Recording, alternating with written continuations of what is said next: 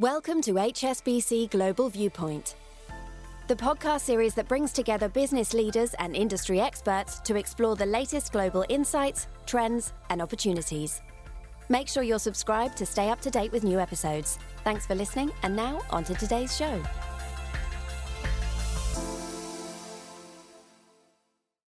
This is a podcast from HSBC Global Research, available on Apple Podcasts and Spotify. However you're listening, analyst certifications, disclosures, and disclaimers must be viewed on the link attached to your media player.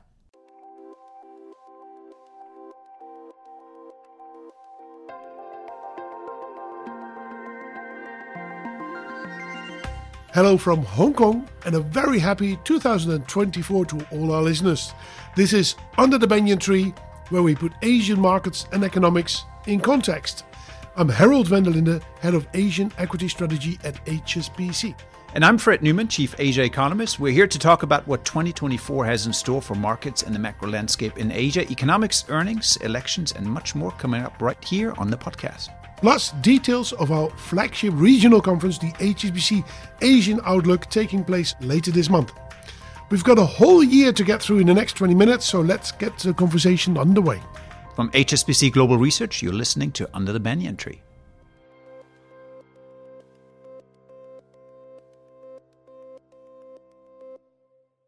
So, Harold, the year of the dragon is upon us. Of course, a dragon known as being powerful and charismatic and intelligent. I guess that's something you get excited about. I think there's a lot of things to get excited about, Fred. But hold your horses for a moment, because I think for us to talk about 2024, let's first just quickly recap what happened in 2023. So in your economics universe, what was the big story in 2023? Well, it was the year of the rabbit, if you remember. Mm-hmm. Not too bad overall, but we haven't quite seen that big resurgence in Chinese growth that was expected beginning of the year of the rabbit. Remember, we came out of these lockdowns. So we're still decent growth, but certainly disappointment in terms of expectations. And across the rest of the region, okayish growth. Trade slowed a little bit. We, of course, saw rising interest rates, which was a headwind. We still saw fairly high commodity prices, sticky inflation. So I think the year of the rabbit was sort of a middling year, if you will. But how about markets? Well, how did markets fare in 2023? Yeah, I'm trying to think about some sort of rabbit analogy here, but I can't find one. We've had markets that have done reasonably well. We've had good earnings growth. Remember, you look at economics growth, but for equities, stock markets, it's earnings growth that counts, the profits that these companies generate. And in parts of the region, that has been pretty good. Now, we're not completely out of the reporting season yet. I know this is 2024, but the actual 2023 numbers will come in the next couple of months or so. So we'll see how they stack up. But in China, they were holding up reasonably well. In India, they surprised on the upside. So that's been okay. Sentiment and market performance, though, is a completely different story. We've seen very weak mainland Chinese equities and Hong Kong equities. The Indian market has performed very well. So there's been very wide divergence in performance, and there's a couple of issues at play, I think. For example, we've seen announcements of US pension funds withdrawing from mainland Chinese equities and Hong Kong equities. So these have kind of hang over the market as well. So those were the key issues in equities in 2023. But Fred, what do you expect for this particular year? Well, we wish we could say the year of the dragon, we're roaring back in Asia, fire-breathing Flaming, economic yes. growth, but it's not going to be quite that. It's for China, for example, it's going to be a slight tick down in growth. We have about 4.9% or so expectations for the coming year in mainland China. That's not bad, all considered, but of course, it's not that high growth rate that we're accustomed to in mainland China. Now, if you look at some of the smaller Asian economies in Southeast Asia in particular, there might actually be a bit of a pickup in growth, partly because trade might stabilize. There was a big drag last year. But see continued investment flows in that part of the region. Continued investment flows, for example. And India, of course, continues to do very well indeed. So it's a mixed picture. Overall, the region, of course, still outperforming much of the rest of the world in terms of growth. But we're just slightly below. Yeah, but it's not the level that counts, right? It's where we're coming from. Where we're coming from. And pre-pandemic, we obviously still had higher growth rates. So Not bad, but probably Year of the Dragon is going to be a transition year to then a full normalization and better growth numbers later on. But how do you think that will play out in markets and financial markets? Well, let's then first look at earnings growth and the expectations, consensus expectations of earnings growth. They are, with the exception of one market, that's Korea, and I'll take that aside for a moment, they're slowing in all markets. So we're coming from high growth and we're also slowing. But this is across pretty much all markets in Asia.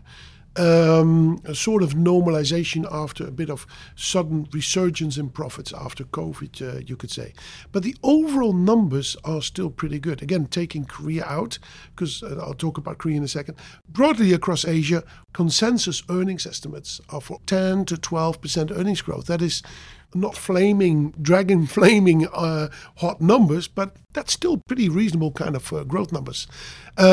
India could surprise on the upside, as it has done in 2023 last year, because there's some real earnings momentum coming through. Now, the Korea story is completely different.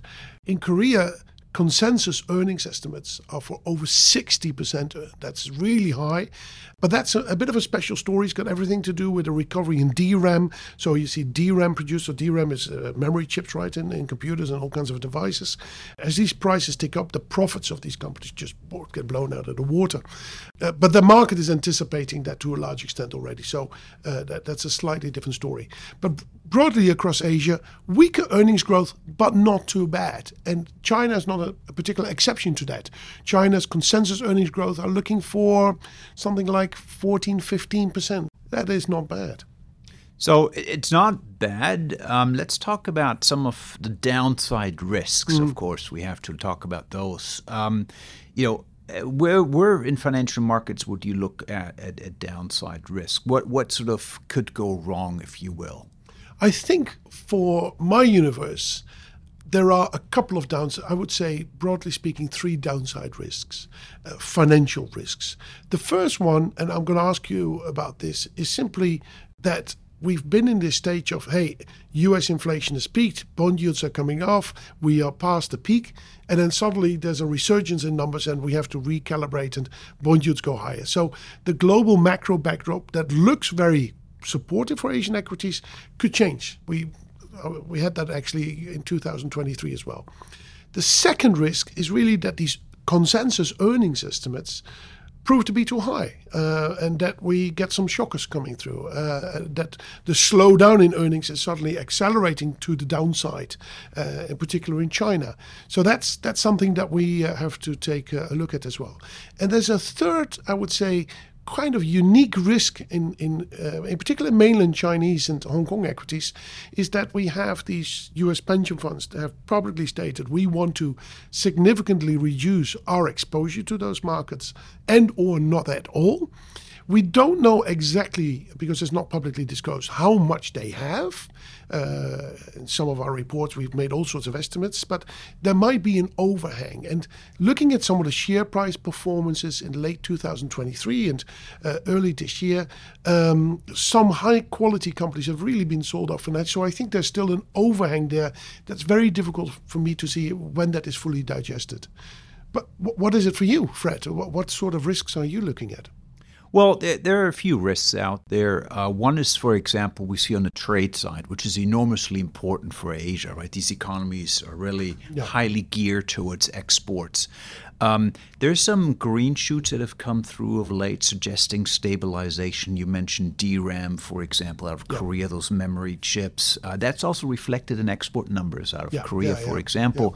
Now, one of the risks could be that some of these green shoots, as we call them, these first indications that things are stabilizing, that's basically a misleading signal, that actually that was just an inventory correction, and that because global demand is so weak that you see exports come down again over the course of the Year of the Dragon. And that would, of course, knock out quite a bit of growth from particular smaller open economy. So that's one risk. How good are things on the export side, really? Yeah. A second risk would be in mainland China. It's still an important economy, not just in its own right, but for the region overall. Yeah. And here in the property sector, there's still signs of a bit of stress coming through, not sort of that quick stabilization people had hoped for. And is there a risk that things could continue to kind of sag and get weaker? And how much is that going to impact overall economic growth in mainland China? So there are countermeasures that the government is obviously pushing hard, but how quickly will they get traction? Is it going to be 3 months or another year before that we really see that stabilization? It's a policy risk in the sense in terms of what they're going to do and how much, but also then how effective it will be as well. Yeah. So those are two key Asia-centric risks, and of course a global risk that you mentioned as well. The interest rates could go up. We see oil prices, for example, spike again. But those are risks that usually in a normal year we have anyways. So those are some of the downside risks for 2024. In a moment, we're going to discuss the positives that could surprise us. But before we do that, we want to bring you some details on our HSBC Asian Outlook Conference. Indeed, this is our flagship Asian conference held in person with colleagues and guests from around the world. It includes presentations on economics, forex, bonds, and of course equities, and much more, as well as macro outlooks on a regional and a global scale. The event kicks off in Beijing and Shanghai on the 15th and 16th of January, respectively. And after that, it's Hong Kong on the 17th and Singapore on the 18th. By the way, the two of us will be among the speakers in both those locations. And if you're an HSBC client, please contact your representative for more info or visit hsbcscheduling.com.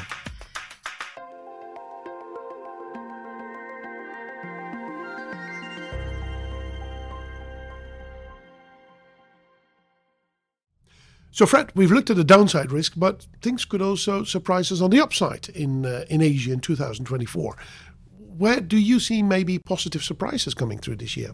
Well, one area is inflation. There are signs that inflation is coming down, and it might come down maybe a little bit faster than expected. And that would help to stabilize things because it gives households much more purchasing power, right? You get that relief from inflation coming through. Central banks can maybe central banks can ease interest rates, and that will give us extra growth coming through, for example. So a lot depends on where we land on inflation, how quickly it actually comes down. That would be a big upside risk. Or at least a positive. We say upside risk in the business. Of course, it means it's something that's surprisingly that's positive. Yes, and then when we look at mainland China, for example, some of the fundamentals are not too bad, actually. Some of the headlines are too negative out there.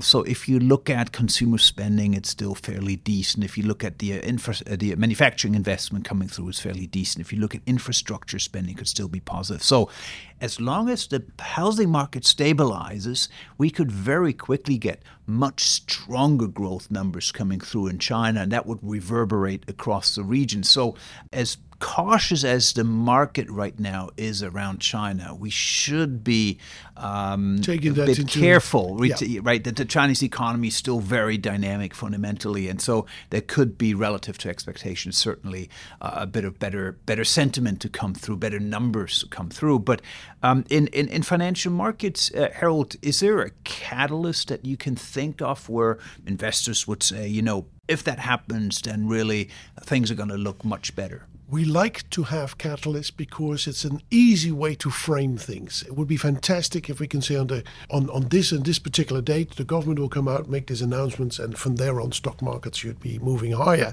That's just not the way it very often works. If I think about mainland Chinese equities performance, we've now had a couple of years of pretty dismal performance, year on year, every year down.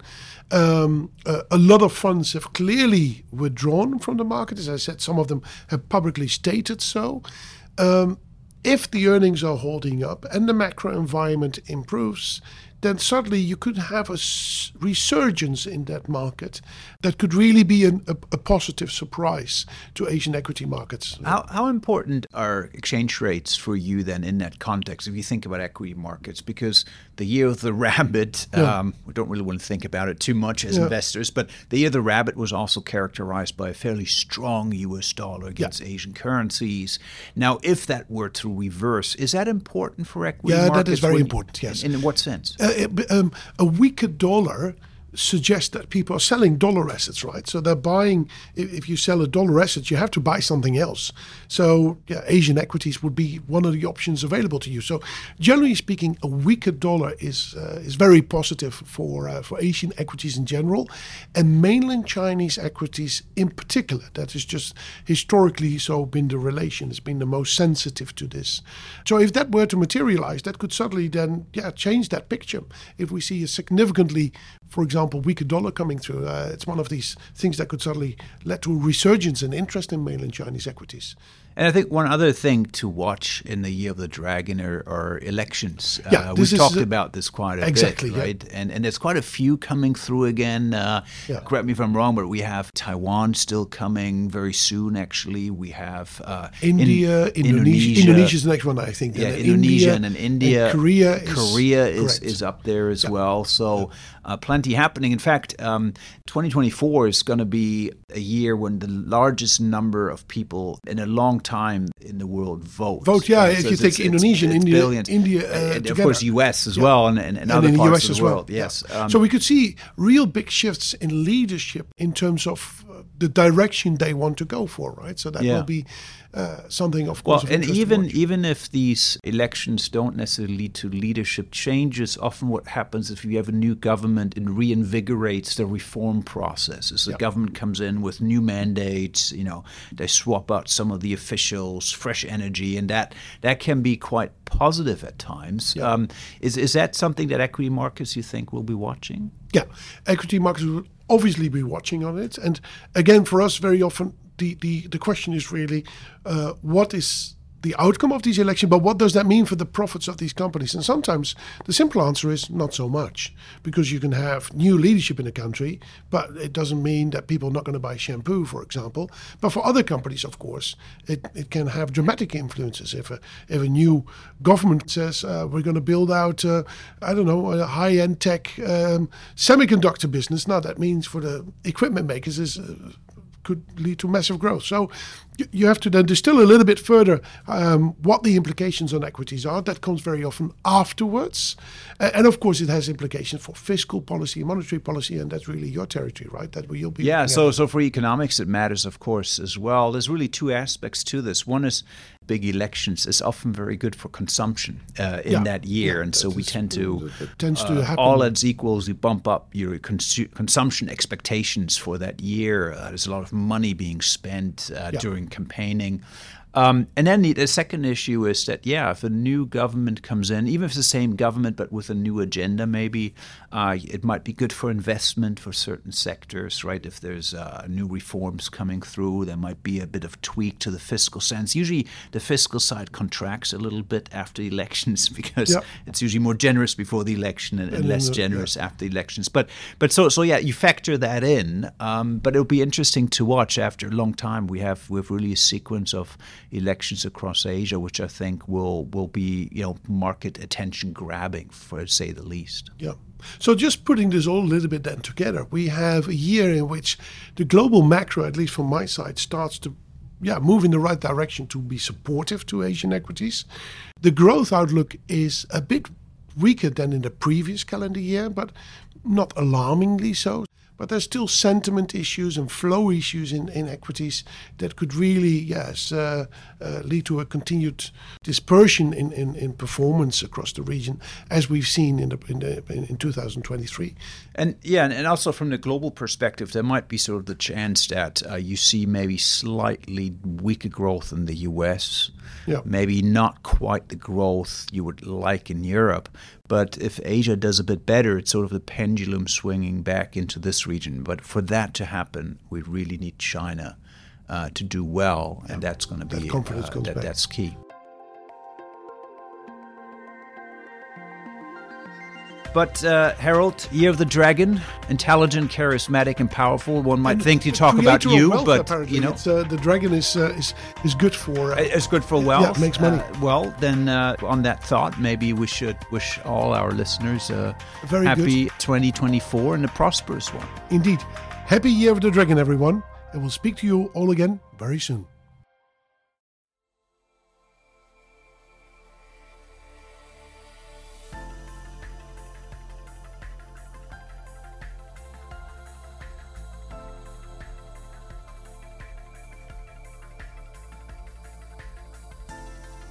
Thank you for joining us at HSBC Global Viewpoint. We hope you enjoyed the discussion. Make sure you're subscribed to stay up to date with new episodes.